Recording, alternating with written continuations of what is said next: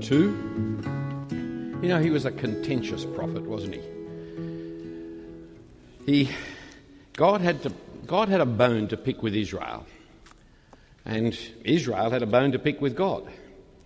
And several times you read the phrase, "but you say," or "but you ask." It runs through the book. I mean, it starts right back in chapter 1, verse 2. "I have loved you, says the Lord, but you say." And then again in chapter 1, verse 6, "A son honours his father, a servant his mother. If I'm a father, where's my honour? If I'm a master, where's my fee? Says the Lord of hosts, O priests who despise my name. But you say, how have we despised your name? By offering polluted food upon my altar. But you say," and it just keeps coming on, "but you say," it goes through the whole book, even beyond where we're reading today, chapter 2, verse 13 and 14, "but you say," and 17, "but you say," and over in chapter 3, they're still, "but you say." They keep on arguing with God. It's like a continued conflict and questioning and arguing of a teenager with its parents. There's always the comeback. There's always the answer. "But you say this, but you say that, but you say," and it's pushing the boundaries all the way through the book of Malachi. Now, this lunchtime, we're dealing with just chapter 1, verse 6 through to chapter 2, verse 9, and the area of the priests and the sacrifices that the priests offered. It starts off with the subject of honour and respect, the kind of honour and respect that a master or a father deserves. A son honours his father, a servant his master, in chapter 1, verse 6 there. But while they call God Father, while they call God Master, they don't honour him. They give him no respect. Rather, they treat his name with contempt. Now, what's in a name, you may ask? Along with Juliet, of course, Rose by any other name will smell as sweet. Or along with generations of parents who have told their children that sticks and stones may break your bones, but names will never hurt you, which is one of the great fibs that parents tell, because actually names do hurt you and bones generally mend. But there are souls who have been hurt by the names they were called as children who have never recovered from the name calling that they've endured. A name can hurt, for a name actually matters. A name is more than just a sound. It's more than just a kind of random noise. Your name is very important to you. If somebody doesn't know your name, you'd think they don't know you. In fact, if they don't remember your name, you feel like they don't care for you. It's not that often. Quite often it's just they don't have a good memory. But it's a sense of, if I know you by name, then I know you. If I don't know your name, do I really know you? I'm embarrassed about using this illustration, as some of you I see week by week, but of course we in and out, and I never get to know your name, do I? My name's Philip. I like you to know my name anyway, even if I don't know yours, which I'm sorry about. And have you noticed how irritated people get when you misspell their name? I mean, as if it matters. I have 2 L's in my Philip.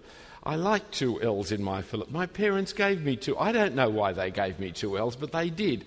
And when people spell it with 1 L, I usually kind of correct it with another L, because it's not me if it's only got 1 L, it's some other strange person of a Greek origin.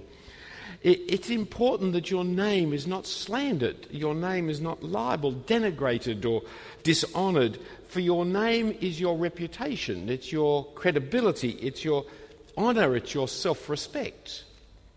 And it's important not to treat God's name with contempt. For when you do that, you are treating God with contempt. That's why in the 10 Commandments, you mustn't blaspheme the name of the Lord your God. It's more than just using his name carelessly as a kind of swear word, as a slang word when your vocabulary fails you and your emotions overcome you. It's taking his name upon yourself, calling yourself by him and by his name. To say I'm the nation of Yahweh, I'm one of the people of Yahweh, or in our terms, I'm a Jesus person, I'm a Christian, and then to live in such a way that brings discredit upon the Lord Jesus Christ, or in their case, upon Yahweh. For Israel was Yahweh's people, but they didn't live the way Yahweh wanted them to. They didn't show his character to the world by their manner of life. They didn't bring him credit by the way they lived. They dishonoured the name by the way they lived, and they brought contempt upon him. Indeed, the nations laughed at Yahweh when they saw the destruction of Judah. What kind of God is that Yahweh? Look at his people and look what's happened to them. He's not much to worry about. So in 1:6 we read the charge that runs through this whole passage. The priests have despised the name of God. And they ask, how? How have we despised your name? And the answer is, because you've offered polluted food on God's altar. Well, which leads to another question, which is a slightly different question they ask. Then, how have we polluted you? And the answer is given in verse 7, by saying that the Lord's table may be despised, by saying it's okay to put on the Lord's table, to offer up to God on the altar anything you like. It doesn't matter. God doesn't matter. He doesn't care what you offer up. It's okay. For they brought not the best, pure, healthy animals, but the blind, the lame, and the sick animals. The ones that they could easily spare, the ones they were going to put down anyway, frankly. And you bring that, and that's your sacrifice to God. They've broken the rules and offended the rule maker. By breaking the rules of sacrifice, they are doing and have done evil, he says. So Malachi challenges them to make such a gift to their governors, to the world's governors. Will the human ruler accept second-rate gifts and offerings? The Queen turns up and we give her a nice china cup and saucer, which has got a big chip in it. I mean, we're going to throw it out anyway, Well, we may as well give it to the gracious sovereign lady, Queen Elizabeth II. I mean, she's never had a chipped cup before, has she? This is something unique that she will have, and it doesn't cost us too much. Will you seek favour from the ruler of the land by giving second-rate gifts, and yet you expect God to show you favour? Here is the nature of sin. It's not so much breaking the rules as what breaking the rules imply, that you defy the rule maker. Sin's always like this. You take telling a lie. Politicians tell us they can't run the country without telling a lie. But God hates lying lips. They are an abomination unto him, he says. So when I tell a lie, sure, I break the rule that I shouldn't tell lies, but it's more than that. It speaks of my attitude towards God. I'm saying, God, butt out of it. You don't know how to run social life here in Australia. You don't know how to run the country. You don't know how to run my life. I know the best way to do it. It's be economical with the truth in this situation. You're in my situation, you tell a lie now. You're not in my situation, so butt out. It's my life to run my way the way I want to. Now, I'm not articulating that in my head usually, I'm just telling the lie. But that is the implication of what I'm doing. When I'm offering up, when the priests in Malachi's times were offering up second-rate offerings to God, what was it saying about their attitude to God? It was more than just that they were breaking the rules of what to sacrifice and what not to sacrifice. They were defying the rule maker who said he would only accept the best. And in that defiance, of course, I'm showing contempt towards God, profaning his name.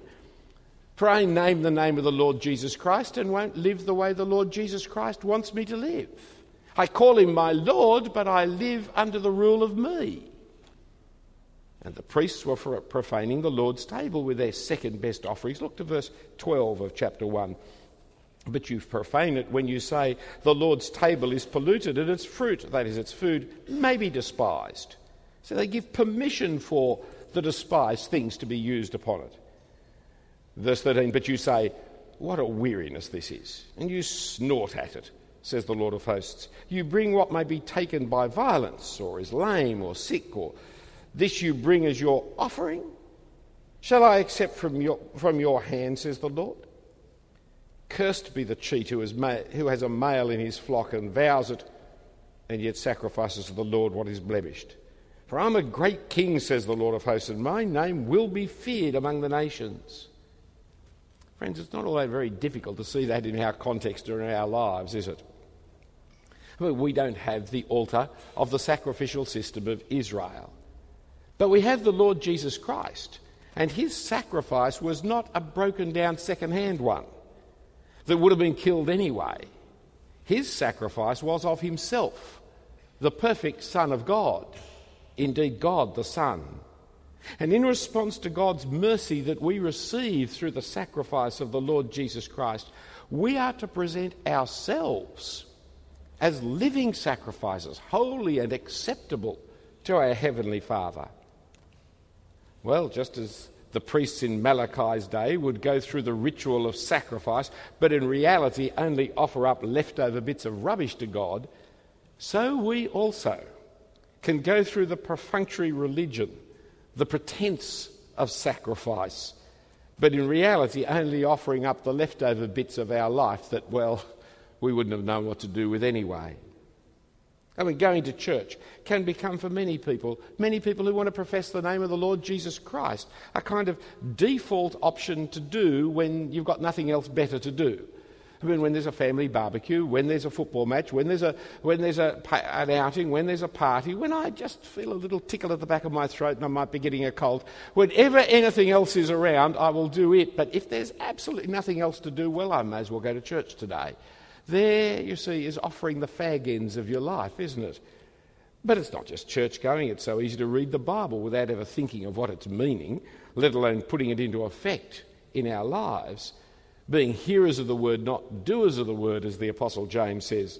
It's so easy to give the fag ends of our wealth to Christian causes rather than planning how best to use our money for the cause of Christ. We just put our hand in the fob pocket and look for some loose change when the box is rattled under our nose. But if there's no box, there's no plate, well, we go on living with our money for ourselves. Anyway, back to Malachi. For even pagans are to know and honour the name of God. For as verse 14 says, He is a great God, and his name will be feared among the nations. So his desire in verse 10 is that the doors of the temple would be shut, that the sacrifices would actually stop. It's better to have no sacrifices than the contemptible pollution and defilement that they are performing. God has no pleasure in these phony sacrifices of Israel's corrupt priests. For as it says in verse 11, God's name is going to be great among the nations, from all over the world, from east as far as you go, from west as far as you go. God's name will be known, and it will be known as great. And more than that, even the pagans will be offering up pure sacrifices that will be to and in his name. They will worship me acceptably. What an insult to Judah. Judah that was God's people in God's land, around God's city, Jerusalem, with God's temple in the centre of Jerusalem. They, the true people of God, will be rejected, while the pagans all over the world, their worship of God will be accepted. One wonders, in reading Malachi, how did he imagine this was going to happen? When did he imagine it would happen? Or was he just using a rhetorical device and never actually thought such a thing were possible? But before we answer those kinds of questions, notice that God was cursing the blessings of the priests. I mean, for many people, a good question is, what's the use of a priest? What do priests do anyway? Well, they're mediators. They're go-betweens, drawing near to God and to the people, doing the kind of shuttle diplomacy between the two. God is angry with sin and sinners, and people are full of sin. And so they offer up sacrifices on behalf of the people so that they could draw near to God on behalf of the people. Now, in the New Testament, it's Jesus who is the priest for Christians, for he is the one true mediator between God and the man and mankind. And so all Christians are now priests, for we all have access to God through the one Lord Jesus Christ, and have all become the nation of priests that Israel was supposed to be. Ministers in the church, ministers in the New Testament, are not priests, nor are they ever called priests. There's all kinds of words they're used to describe them: apostles, evangelists, prophets, pastors, teachers, elders, bishops. There's all kinds of terms that are used of them, deacons, but never priest. Because ministers don't function as mediators between God and mankind. I am a minister of the gospel and ordained, but I don't stand between you and God. You can't get to God through me. I am no closer to God than you are. If you are in Christ Jesus, you can't get closer to God than you are. You're already sitting at the right hand of God, for that is where the Lord Jesus Christ is. If you are in Christ, you are there already. It's not that you don't need me. You can't use me. I'm not available to you to get closer to God. Then it's a blasphemy against the Lord Jesus Christ to think that you need a go-between between God and yourself. For you have the Lord Jesus Christ if you're in Christ Jesus. However, the priests in the Old Testament have another function as well that is listed for us here. They also were to be the teachers. Levi was the father of the priests. The tribe of Levi was where all the priests came from. And he is described in chapter 2, verses 6 and 7, if you'd look there with me. True instruction was in his mouth, and no wrong was found on his lips. He walked with me in peace and uprightness, and he turned many from iniquity. For the lips of a priest should guard knowledge, and people should seek instruction from his mouth. For he is the messenger of the Lord of hosts. God's covenant, God's contract with the tribe of Levi and with the family was that they were to be God's priests, to fear God, to stand in awe of God and of his name, to honour his name. Back in verse 2 of chapter 2, that is what they do. If you will not listen, if you will not take it to heart, to give honour to my name, says the Lord of hosts. That is what they were to do. And so they were to give true instruction in the law. They were to walk in peace and righteousness, and they were to turn many people from their sinfulness. Here is the answer to the question of how did the priests fail? They failed because they ought to have preserved knowledge in chapter 2, verses 7 and 8, but they have turned aside from that way. And in their turning aside from the knowledge of God and his law, they have caused many to stumble by their instruction, so violating the covenant with Levi. So there are two great errors that they are doing. One is that they are teaching people that it doesn't matter what you sacrifice on the altar, that God's standards are really fairly low. He'll accept anything that you care to bring along. But it's also, not only they were doing the sacrifices, but they were teaching the people. It's a combination of these two things that they were to be involved in. False teaching is the greatest threat to revealed religion. Coming from the priests, from the family of Levi, from the very heart of orthodox teaching, from the ones who are the guardians of the instruction, it's a dreadful abuse and a corruption of the whole nation. But when they show partiality, as it's spoken of in verse 9, picking and choosing the bits of the law that will suit their favourites in the cases that come before them, then God will bring them down, make them despised and abased before the whole nation. So look back to this passage and hear what God will do.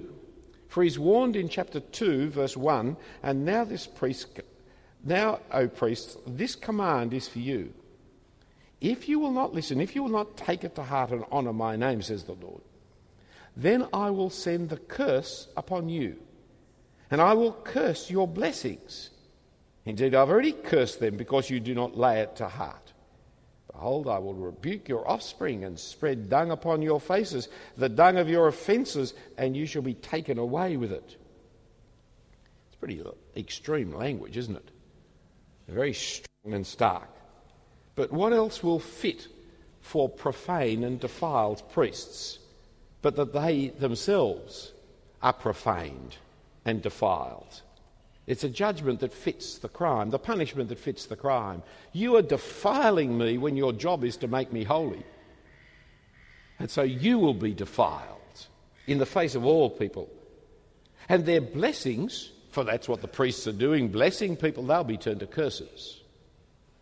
They are perverted, and so their ministry will be perverted. Instead of being holy and clean, they'll be corrupt and filthy.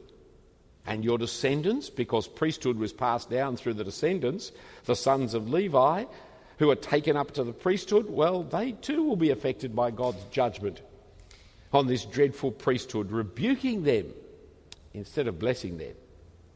So in chapter 2, verse 9, we see the priests will be despised and abased instead of being honoured. Well, in summary then, Malachi 1 and 2, you see that they would not honour God's name. They wouldn't hold it out as honourable before the nations. So they will not be honoured, even in their own nation. And the nations that they were supposed to bring credit to God in, the nations will offer purer and more acceptable offerings than the priests of Jerusalem and Judah. There are three things then that Malachi chapters 1 and 2 tells us about real religion that I draw to your attention in these last few minutes today. Firstly, it indicates and illustrates the nature of sin. That is, defying and defiling, holding in contempt God himself. Sin is always anti-God. It's not just immorality, it is opposed to God. Immorality. It's ignoring, disobeying, resenting, rebelling against God. The Bible is ultimately about relationships with a personal God who has created the world. And sin is about the broken relationship that happens when the creatures reject their Creator. That is, sin is when people just don't care about their Maker.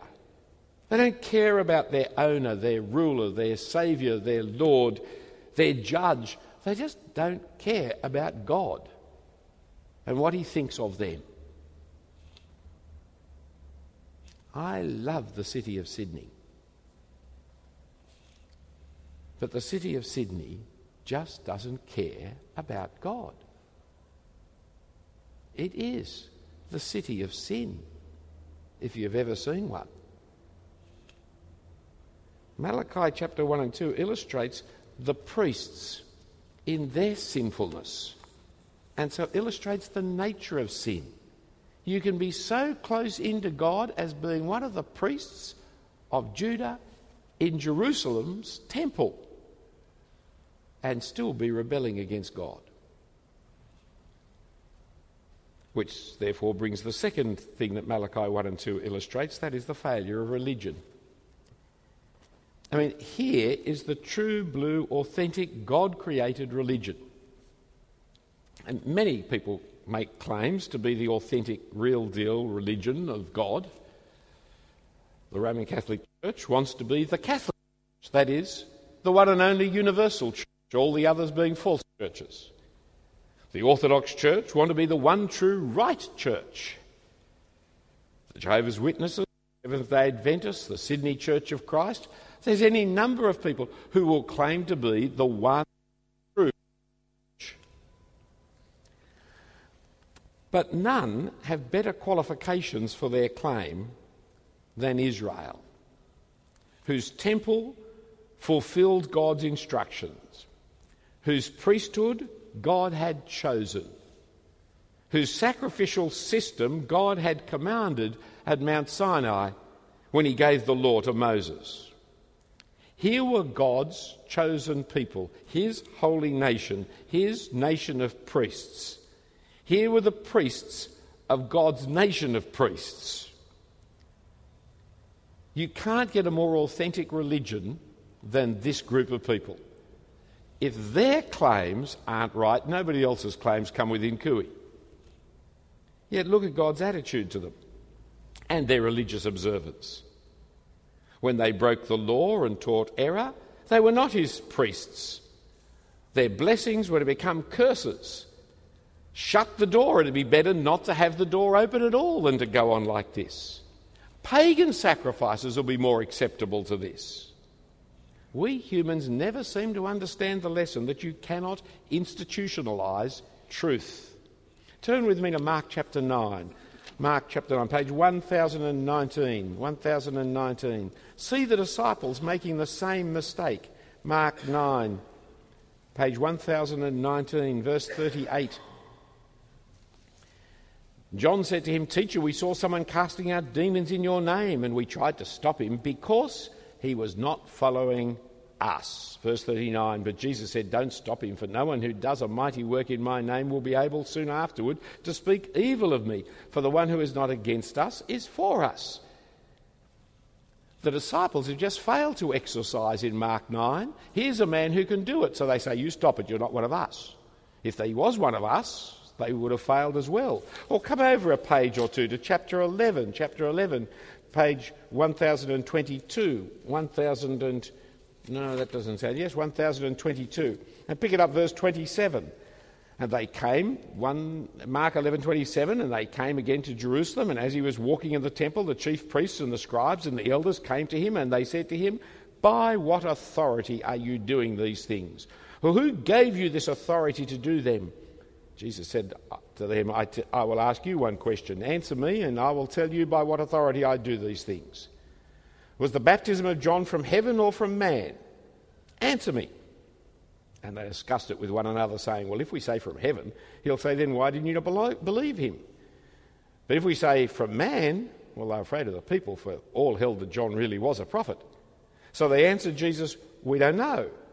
And Jesus said to them, neither will I tell you by what authority I do these things. That's a wonderful little play there, isn't it, that happened between Jesus and the leaders. See, where does the authority of the prophet come from? God. Not from the Pharisees, not from the Sadducees, not from the priests, not from the scribes, not from the temple. It comes from God. He either speaks the truth or he doesn't speak the truth. God's truth is wherever it is preached, by whomever it is preached. Out of the mouths of babes and infants come the praises of God. Which brings us to the third of the Malachi lessons about real religion. That is the worship of pagans. Because God was not going to accept the false and contemptuous worship of Judah, but he was going to accept true and pure worship of the nations, the pagans. When and how would this be? Well, not in their paganism, for that was neither true nor pure. But because he was talking about honouring his name, not the name of Moloch or Baal, it was the worship that would reflect his character, his reputation and his morality, which is hardly Canaanite or fertility religions. So when and how would the non-Jews ever come to worship God? Well, once more, we see Jesus, the Lord Jesus Christ, fulfilling the Old Testament in ways that people never expected. For in his death and resurrection, forgiveness and repentance has been proclaimed not just to Judah but to the ends of the earth, from east to west and all the nations, so that Jews and Gentiles together can call upon God, can worship Yahweh. Real religion lies in the real sacrifice that the temple only foreshadowed. Real religion lies in the death and resurrection of Jesus, restoring and reconciling God to humanity and humanity to God. It's the worship in the spirit and truth that is found in the gospel of the Lord Jesus Christ. That's where true worship is found.